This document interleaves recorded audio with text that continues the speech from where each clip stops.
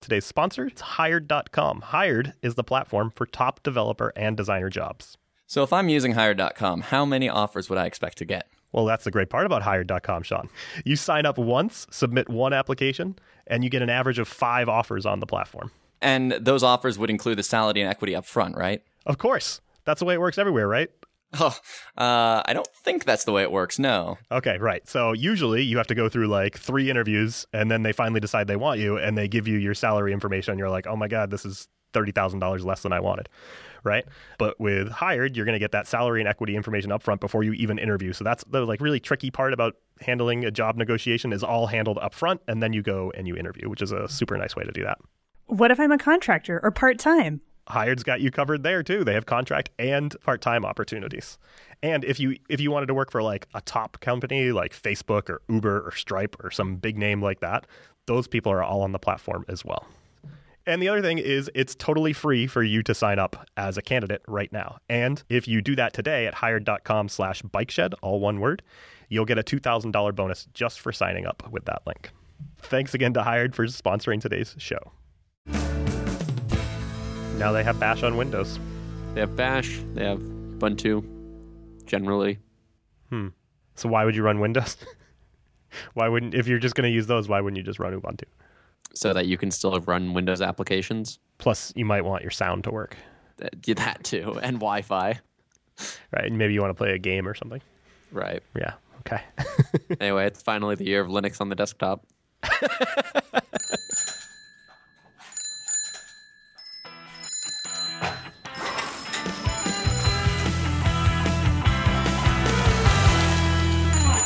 Hi, Derek. Hey, Sean. So, did you hear about this whole NPM apocalypse thing? Yeah, I did. Who didn't, right? Right. I mean, when the entire JavaScript community breaks, you tend to hear about it. Right. And we're known for our hot takes on the Bike Shed. You know, we get this out immediately, and Yeah, it'll be, a month after it happened by the time this actually goes out? yeah, probably like 3 weeks. But the story is developing, and we're not gonna I'm not interested in talking about like who's throwing dirt on people or anything. Like just more of this is a really interesting technology problem. Yeah. And talking through some of the solutions of it, I think, would be kind of cool. So give us a recap in case. We'll put recap links in the show notes for people who want more detail. But what's the gist? So there was a person who had an open source package named Kik, K-I-K. There's also a company that owns a messaging service called Kik. And they reached out saying, because they were planning on releasing a Node library to interface with their API. And so they reached out to this person saying, hey, is there anything we can do to get you to give up the name because we hold the trademark? And they released the emails and sort of mentioned that, with trademark law, you sort of have to enforce your trademark, because if somebody can prove that you let one thing slide, you risk losing the trademark entirely. The author of this library said, no, I'm going to keep the name. The company then reached out to NPM. NPM decided that they would transfer ownership of the package. And the author of this library got very angry and decided to unpublish everything he had ever published to NPM. Among those was a small library called LeftPad, which was an 11-line function that allows you to add padding to the left side of a string. And as it turned out, literally everything ever depended on it, including Ember, React, and Babel. And I think between those 3 things, you've described everybody who's writing JavaScript anywhere. Right. So, yeah, the entire community sort of imploded, and a few hours later, NPM decided that they were going to unpublish the LeftPad library. Okay. So then they unpublished it. So this author also owned over 200 other packages. Right. Worth noting. The only one, I believe, that they unpublished was LeftPad. Maybe some other ones. I don't remember. Right. And then another person came in and started taking ownership of a lot of them. Right. It was Nathan Johnson. He was able to grab like over 200 of them just using a script. He noticed what had happened, and so he grabbed them and released version 2.0 of each one of them, which was empty. Right. And, it turned out he wasn't trying to exploit anything, but he could have.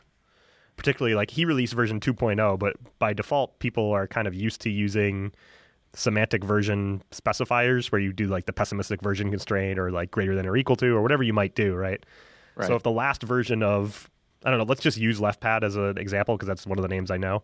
I know NPM unpublished this one, but if somebody were to grab LeftPad before NPM had become aware of it and unpublished it or whatever and could rectify the situation, if somebody were to grab that, they could have released a semantically version compatible new version of the library that had some sort of security exploit in it. And that could be...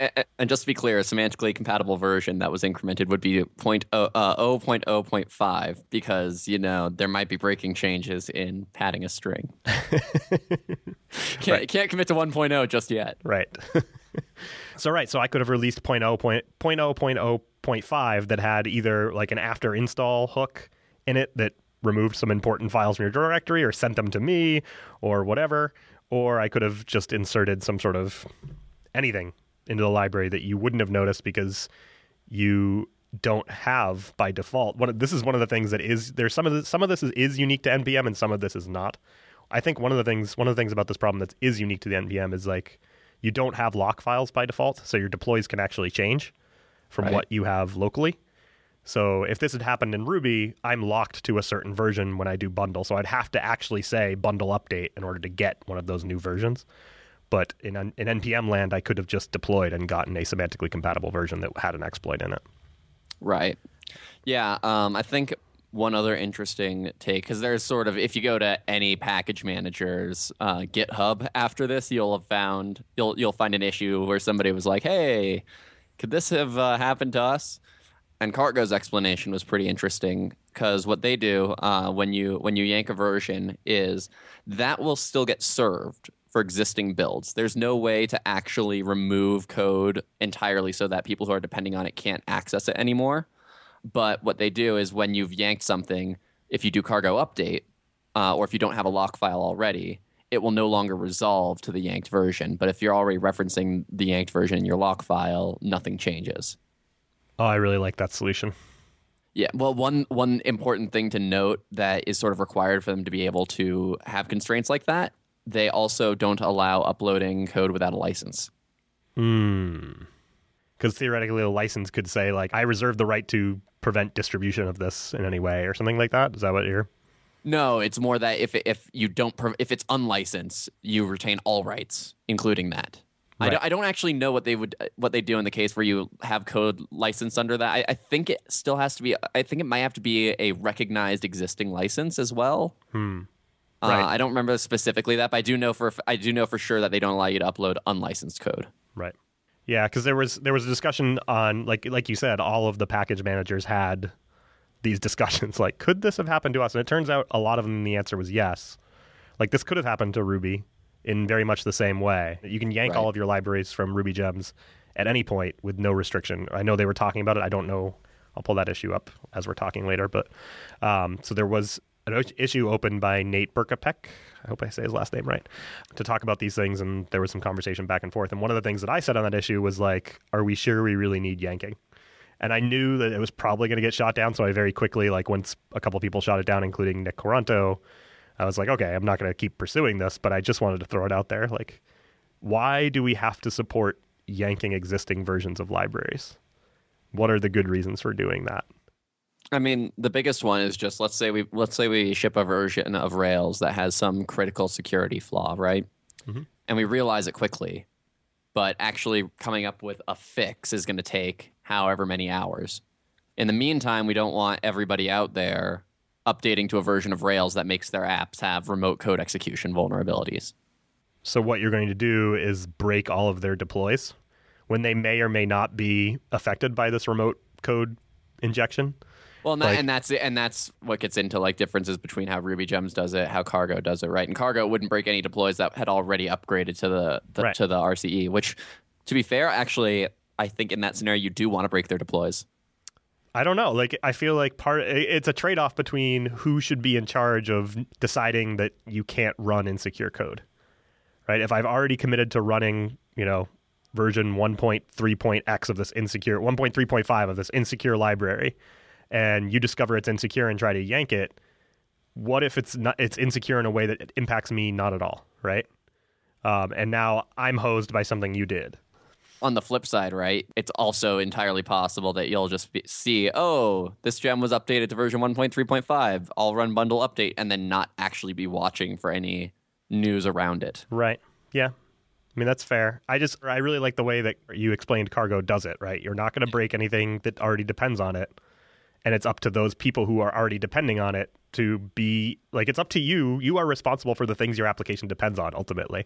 Right. Like, we can get back to this in the scenario of LeftPad too, but like, if I decide to depend on a version of a library and a security vulnerability becomes published about that library, that's on me to know that and update it. Right. Well, and one thing that's really baffling about how NPM handles this, that if I am remembering correctly, RubyGems does not do this. Why would you make it so that if you unpublish a library, that the name immediately becomes up for grabs? I think because I've done this before, where I've reached out to somebody who's like squatting on a Ruby gem. Sure. And I'm like, hey, I really want to use this name. You're not using it for anything. Can you hand it over? And usually the answer is, yeah, no problem. And they just yank, and then I grab it. But they could also just transfer ownership to you explicitly.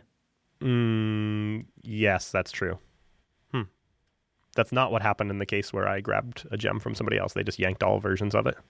Okay, so that does happen with Ruby gems as well. If you yank all versions, the namespace becomes available. Yes. You cannot publish the same version again, I believe. Right. But you could do the same right? semantically version thing, but at least you are guarded by somebody having to explicitly bundle update that gem in order to get the new version that you released. Sure, but it's also, I don't think most people actually do bundle update specific gem. They tend to just do bundle update. Yeah, I wish they wouldn't do that. Well, or if they do, I wish they would then look at the results of that and be like, okay, this went from version. I mean, to be fair, when I do that, if I see something go from version 1.3.7 to 1.3.8, I don't care. Right, exactly. It's like oh, LeftPad's now 0.0.5. I'm never going to check to see if that change now, in addition to adding the padding to a string, injects some nasty JavaScript into my user's page. I think if I happen to know what LeftPad did, and I saw that it changed, I would be intrigued enough to be like, how did this change? So to be clear, LeftPad puts left padding on strings. Right. That's it. That's exactly what it does to a certain amount. Like for basically, if you wanted to write align some text or something like that, you could say left pad this out to 20 characters or whatever. Yeah. Add padding so that the string length is greater than or equal to a given value. You just made me think of this when you're like, if LeftPad goes to version, goes up by version, I'll get really suspicious. Well, there's a NPM library called isPositive, which tells you if a number is positive or not. And it's currently version 3.1.0. There have been 2 releases that had breaking changes in testing whether a number is positive. And the 3.1 release didn't follow Semver and should have been 4.0. Testing whether something was positive. All right. Yeah. So the answer, I think, like as far as could this have been any other library, the answer, any other community, programming community, any other package manager for programming languages, the answer is like, no, it couldn't have been any other, but it could have been a lot of them. Right. I mean, it just comes down to whether or not, I mean, there's 2 distinct issues, I think. There's the yanking that package broke everybody's builds, and then the person taking over all the packages that were yanked, right? Like, those are 2 distinct things that different communities will be vulnerable to or not. And the first one's just, does yanking exist? And if so, how does it get handled? Do existing builds still get that code? Which, pretty sure like with the exception of Cargo, I don't think I've ever heard of a package manager that still serves up yanked versions for existing builds. Right, and then the second question is, does your package manager make namespaces available automatically when all the versions of a package are yanked? And a lot of package managers just don't have yanking at all. Right, that's what I was saying. So there's those 2 issues. There's also the issue of like, I think what people latched onto being absurd in this was that so many things depended on an 11-line function that was trivial to write yourself. Right. And it's only 11 lines because it supports probably more than you need. So I feel like there is something specific about the JavaScript community that makes relying on a package for that more likely than other communities, but I don't think that it's unique to, like, wholly unique to NPM and the JavaScript community. Right. Well, and one thing, because this has been like a rather hot issue on the internet a little bit, Like some people get really defensive and are saying, I don't want to have to just copy paste this function in every project. Of course, I'm going to add it as a dependency. And I think one important distinction to draw here is the difference between application dependencies and library dependencies. Like, Yes. if you want to have this as a dependency in your application, feel free as long as you understand the cost associated with the dependency. But if you're writing a library, the thing that scares me isn't that everybody's build broke because they depended on this package. It's that everybody's build broke because Ember and React and Babel depended on this package. Right. Like, don't especially depending on how your package manager handles dependency hell, basically, and considering that there might be version conflict somewhere, don't force trivial transitive dependencies on your users. Right. Try not to force any transitive dependencies if you can help it, right? Right. And that's not to say don't ever take transitive dependencies, but be considerate of every one you take, particularly in a library. Like in an application, go for it. Like you are signing your own Right. death warrant or whatever, death certificate or whatever, death warrant. You're signing your own death certificate potentially, but it's your risk to take. But when you do that, and you can say the same for if I'm depending on a library that has transitive dependencies. I know that going in potentially, or I should know that. I should be wary of it, but clearly people weren't, right? I think also just the idea of a dependency going away never crossed a lot of people's minds. Right. Yeah, that's true. And something like LeftPad wasn't going, and it, like especially in the NPM community, right, where you can have multiple versions of a dependency. The transitive dependency hell problem isn't a concern for them, really. Well, at least not with something like LeftPad. Right, because it's not going to break out of its. It's not going to cross library boundaries. Right, exactly. And there's a space, I think, for libraries that are like a grab bag of useful functions.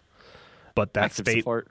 right? But that space is probably application. Like the people who are using that are probably applications, not necessarily libraries.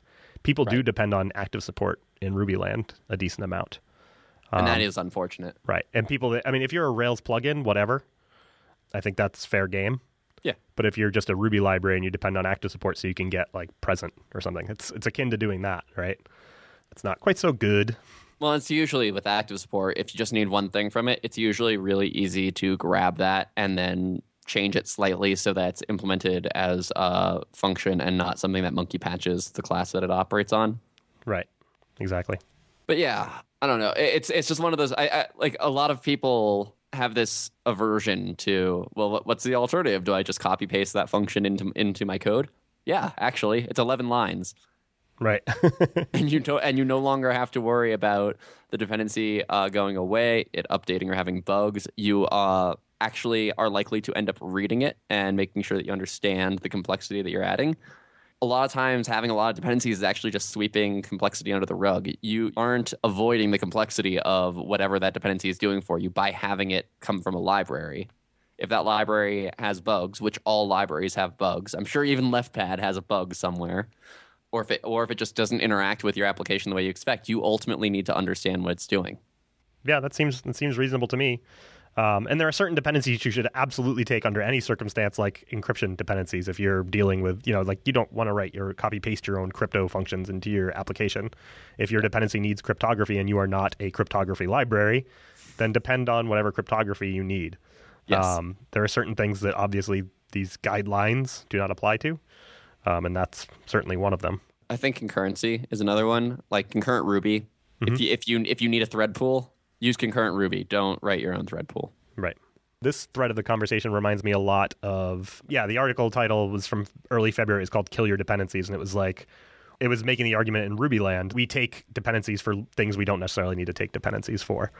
And I felt like the conversation that was happening around the LeftPad the LeftPad incident, as we'll call it now, kind of mirrored a lot of the feelings I was seeing there. And when I originally read Mike's article, I was kind of nodding, but also kind of saying like, I feel like this is great advice for library developers and not great advice for app developers. Right. Like killing your dependencies is totally giving up on code reuse, which seems like, I don't know, like, yes, we're not super great at it, but there are cases where it works really, really well. And on an application level, it's an easy decision to get into and then get out of, so long as you firewall those dependencies as much as you can. So, okay, here's a question for you. If code is copy-pasted, is that code reused in independent projects? That particular version of the code is reused, but there's no like improvements to it are not shared alike, right? Right. So improvements to it could be speed improvements, they could be security improvements, they could be feature improvements. So I think it's shared at that instant, but then then it's two separate copies of that thing. But there are things that just aren't going to have improvements to them, like adding padding to a string. Sure, but or I would say, would think you could say checking if a number is positive, but apparently that's not the case. Right. And there are certainly, like, this article gives examples of, like, the fog gem, I think it is, depends on 39 other gems.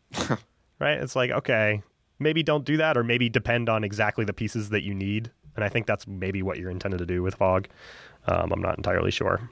I think one of the issues there, and we have a similar issue in Rails, although we do hacky stuff to work around it, is that Ruby Gems doesn't have any concept of an optional dependency. Right. Like Rails would love to be able to say, hey, we optionally depend on the PG gem, and if you're using us with the PG gem, here are our constraints. And instead, we have to basically call gem when the Postgres adapter is loaded, which A means that loading that class has side effects, which is terrible, and B, you're now also forced to add the PG gem explicitly to your gem file instead of somehow opting into an optional feature of Rails.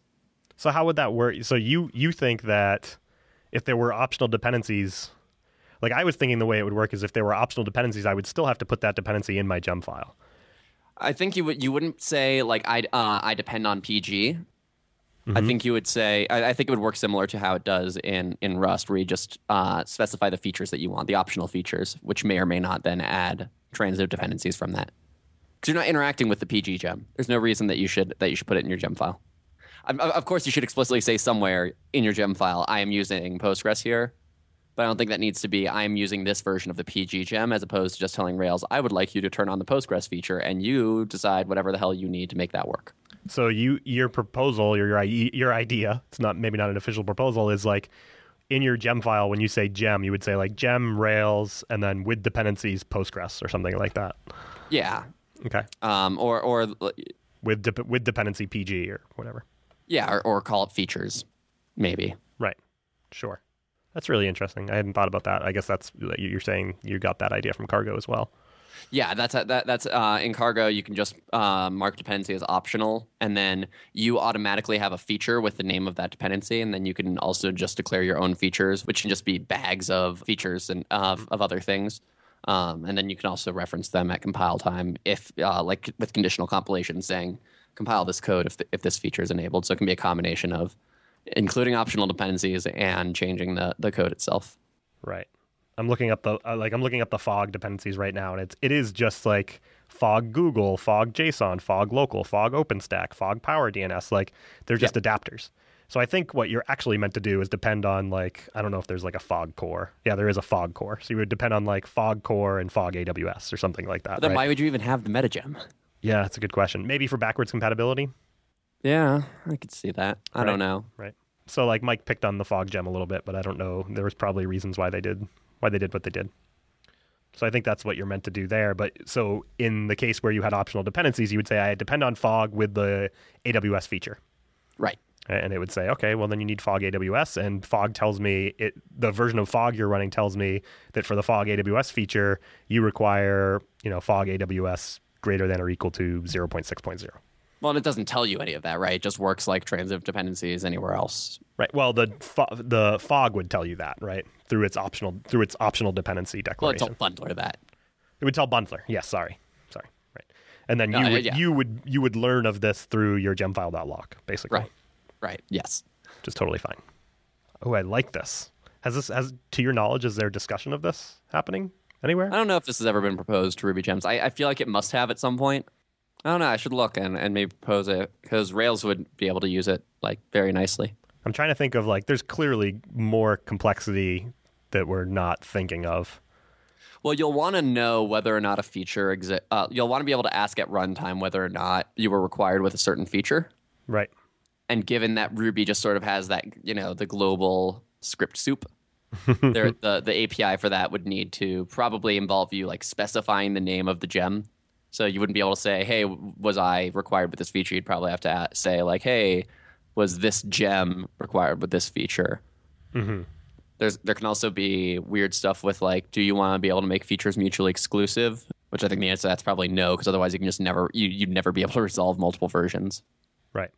Yes, but yes, there is complexity, especially when it comes to version resolution. Right. So I think those changes would be cool.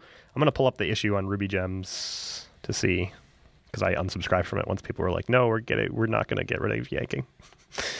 Oh, there's 44 comments. I don't think I'm going to get an overview here. Have you followed this at all? I have no idea what's happening. Yeah, although I unsubscribed from the issue this morning. So what's going on? Is there any movement on the RubyGems front to see what RubyGems' answer to this is going to be?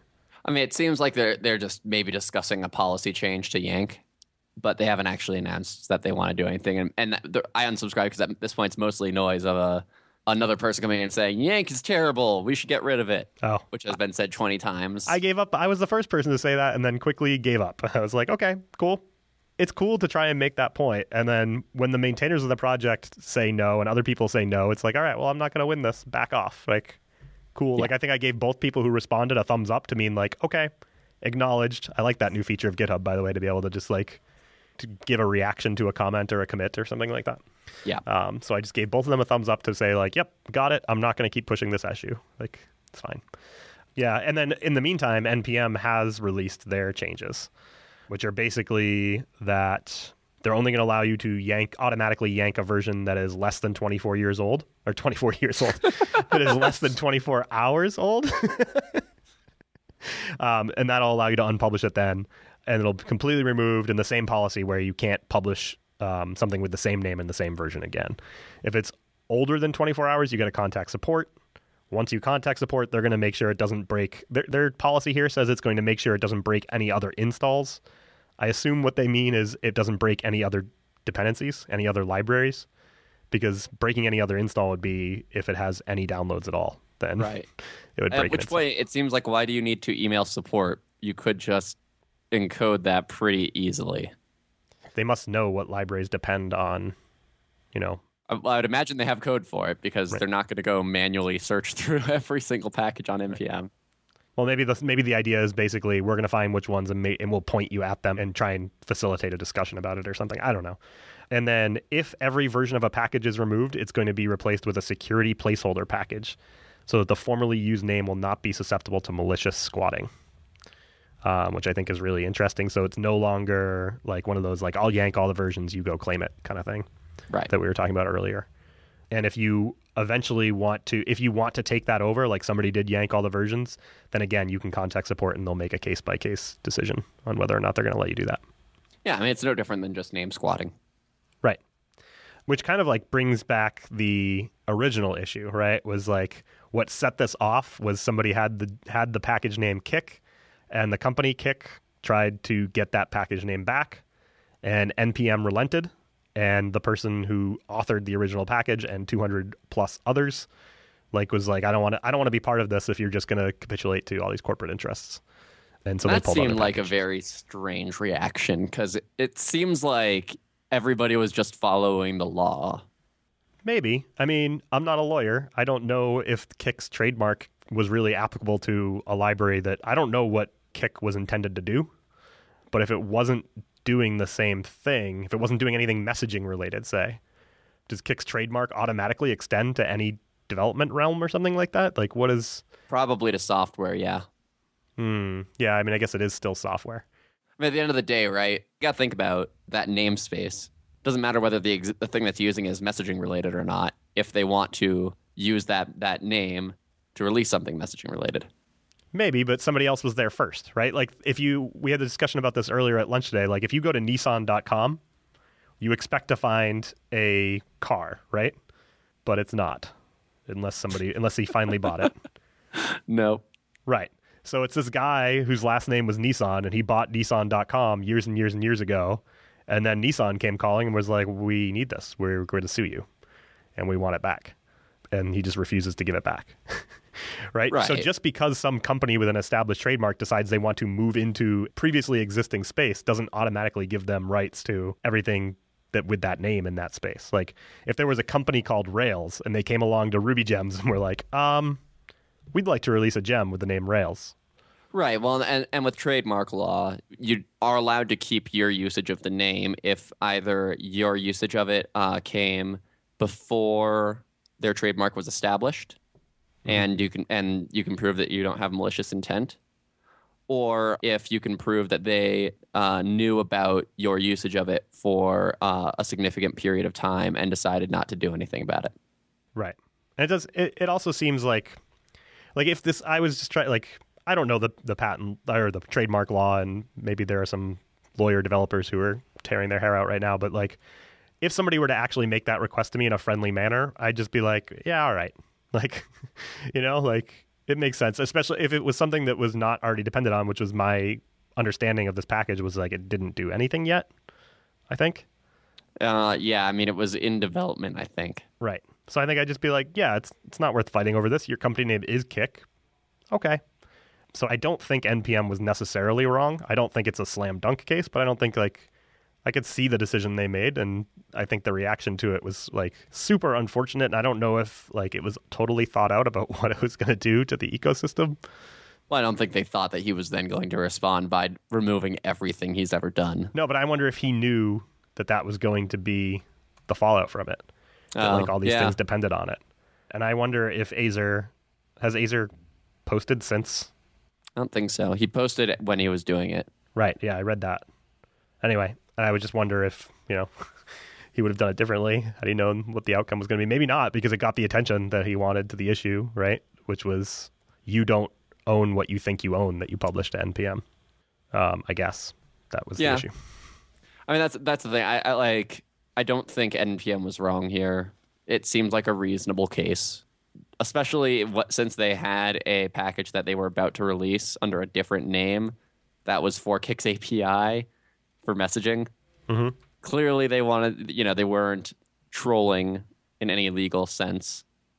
Right. And sure, whether or not their legal claim was valid really can't ever be answered until it actually goes to court, because I don't think there's ever been a case that was specifically in these scenarios. So lawyers can look at all of the contracts and say it would likely go one way or another, but at the end of the day, if it's not tested in court, it's not tested in court. But why go to court over something like this? And it seems like this person was upset that NPM didn't go to court for him. Right. And like, I could also see where Azer became kind of irate. Like, the original emails that were sent to him, the first one was okay. The subsequent emails were not super friendly, nor were his responses. Like, the whole thread has been published now. Well, maybe not the whole thread, but Kik's representatives have published segments of the thread anyway, which we can link to in the show notes. And there was room for everybody to be a lot kinder. Yeah. I mean, it seems like the only line in the entire thread that was at all negative from Kik's side was if you actually release an open source project called Kik, our trademark lawyers are going to be banging on your door and taking down your accounts and stuff like that. And we'd have no choice to do that because you have to enforce your trademarks or you lose them. Right. Which, I mean, that could probably be phrased slightly nicer. Right, but as in not a threat. That's a statement of fact. Well, they're not going to come bang on his doors. Like, right. Yeah, that's what I mean. That's a poor way to phrase it. Right. But yeah. So that's the thing. It probably would have set me off as well if I'd already taken the stance that I wasn't going to give you the thing and you come back with that rather than being like, I don't know. Anyway, whatever. I mean, my reading of it was then they came back and said, actually, we do have the legal right here. Yeah. So that's like should this have ever even happened? And like, I think we both kind of agree with like, yeah, probably NPM made the right decision by being like, yeah, we're going to give this namespace back to the company. They have a legal right to it. It's unfortunate what happened afterwards, and then, like we said, that blew up into a whole like, oh my gosh, why is everybody depending on LeftPad? Right. And then it came, oh my gosh, are we all susceptible to this in our development communities? And mostly, yes, it just hasn't happened that way other places. So it's interesting to watch all of the different fallouts from that. We were talking earlier about the decision to whether or not depend on a gem or not, and I wanted to call out Ellie, one of my coworkers in New York, in the New York office, wrote an article called "To Gem or Not to Gem," which came out in mid-February, and it was basically all the things that she weighs as whether or not she's going to take a gem as a dependency. I thought it was really well considered, well written, so we'll link to that in the show notes as well. And it sums up a lot of kind of how I feel about it as well in a much more well thought out manner than I presented here, probably. Yeah, what else do we have to say about LeftPad? Where's WritePad? You have to use a web service for that. I did love all of the responses. Like there were 3 or 4 libraries on Crates.io published called LeftPad with various hyphenations. There's LeftPad as a service now. Yep. I mean, and it's poking fun, but like this could have been anything. Like it is a little funny because of the size of and scope of the library that caused all of this, but it could have been something else just as easily. It could have been, but the fact that it is that 11 lines and the fact that it was version 0.0.4 is just so JavaScript. Well, nowadays I think NPM starts, if you like use NPM to create a package, it starts at 1.0.0, which is also a little presumptuous of it, I think, that you know the public API you want to hammer out immediately and that people won't be upset when you just constantly increase that major version. Yeah, I mean, I think when you start everybody at 1.0, you just nudge people towards a community where you don't necessarily respect Semver. I mean, I always got the impression that the JavaScript community really wanted to do Semver. I'm not in it very much, but like, what's your impression of their implementation, of their carry through on that? I don't know. I don't do enough JavaScript, but like I think it just if your default is 1.0, too many people still see 2.0 as like a marketing thing. And so when they're making a minor breaking change, I think put weight on going to 1.0, right? People are just like, well, this is just a tiny breaking change, and it'll probably break somebody, but I don't really want to be 2.0 just for that. Mm-hmm. That makes sense. Do we need to sum up? Did you sum up? We summed up, right? I don't know. Don't push trivial dependencies on your users. Right. That's the biggest takeaway, I think. If you are a library maintainer, consider every library very, very carefully. Every library you're going to depend on very, very carefully. As an application owner, you should also consider them carefully, but you have a little more leeway. I would honestly, for LeftPad, even for applications, I would just copy paste it. Well, that's the other thing that's happening too. People were like, why isn't this just in the standard library? If so many things are depending on it, it's a very basic thing to want to do. And I think there is a proposal to add it to the standard that's already in flight. But I saw that as well. People, like, with this assumption that it's obviously a thing that should be in the standard library. Ruby is the only language I can think of that has that in its standard library. I think that languages that come with, like, runtimes, like, I don't know, like C# or whatever, and Java. Yeah, no, Java doesn't have it in its standard lib. Well, string technically everything does because sprintf does it. Okay, well, there you go. And string.padLeft exists in C# in the .NET framework. And also, like, I when I saw that, I was like, I wonder how this plays, like, with, you know, our conversations about Rust have been, like, the standard library is intentionally very small. So, like, would Rust ever consider something like LeftPad? Well, I think in Rust, same as a lot of other languages, it's in the format macro. But then B, I think most Rust folks would argue just put that code in your crate when you need it. Right. Because it's just not worth sharing. I don't know. It's like, how many times do you see a method or a function somewhere with a comment above it that is a Stack Overflow URL? Frequently. Right? And it's like people are comfortable with that, but not with inlining LeftPad. Mm-hmm. Which to me, I would have more expected that to see that function with a Stack Overflow URL above it than as an NPM module. I don't know how I feel about that. I do like when there's a Stack Overflow URL because I love to, like, then if it's only a Stack Overflow URL, I like to think of, like, what is the search term that brought them here? Because sometimes it's perfectly fine, and sometimes it's like, you monkey patched active record with this thing from Stack Overflow. Like, at least you left a trail for me to, like, try and figure out why, but, like, you could just call another object or whatever the case may be, right? Yeah. Anyway, this is literally why we added application record. Yeah, I'm pretty excited. I was originally like, why do I need this another thing in my inheritance tree? Like, blah blah blah blah. But then, like, as I started thinking about it more, I was like, oh, I really like the idea of a day where, like, requiring a library doesn't necessarily patch active record base for me. I have to requiring libraries. Well, yeah, I guess you have a place to include a module now. Right. Now, instead of doing that, they could be like, to use this library, add it to your gem file, and then go here. And if you want this subset of functionality, you can just include these modules, right? That kind of thing. People aren't going to do that, though. They're not, but I think it should be something they should, like, it's a design I think should be considered. Even if it requires doing, like, add the gem as a dependency, do require false, and then, you know, do something else in application record to, like, only do it in like, its little sandbox inheritance hierarchy mode here. Yeah, no, I agree with you. I wish that was a thing that I expected library authors to do. But I think library authors will still be monkey patching because, I don't want to have to make people add a whole line. Or it's really, I don't think it's the whole line necessarily. It's like the two-step thing. Like, you could just depend on this gem and be done. Now you have to open this file and paste this thing in there. Which is how you depend on a gem. Well, but you have to do that twice. You have to do it in the gem file and then also in application record. Yeah. All right. Anyway. Show notes for this episode can be found at bikeshed.fm/59. As always, ratings and reviews on iTunes are much appreciated. If you have feedback about this episode or any others, you can tweet us at _bikeshed, email us at host@bikeshed.fm, or leave feedback on the website. Thanks for listening to Bike Shed, and we'll see you next time.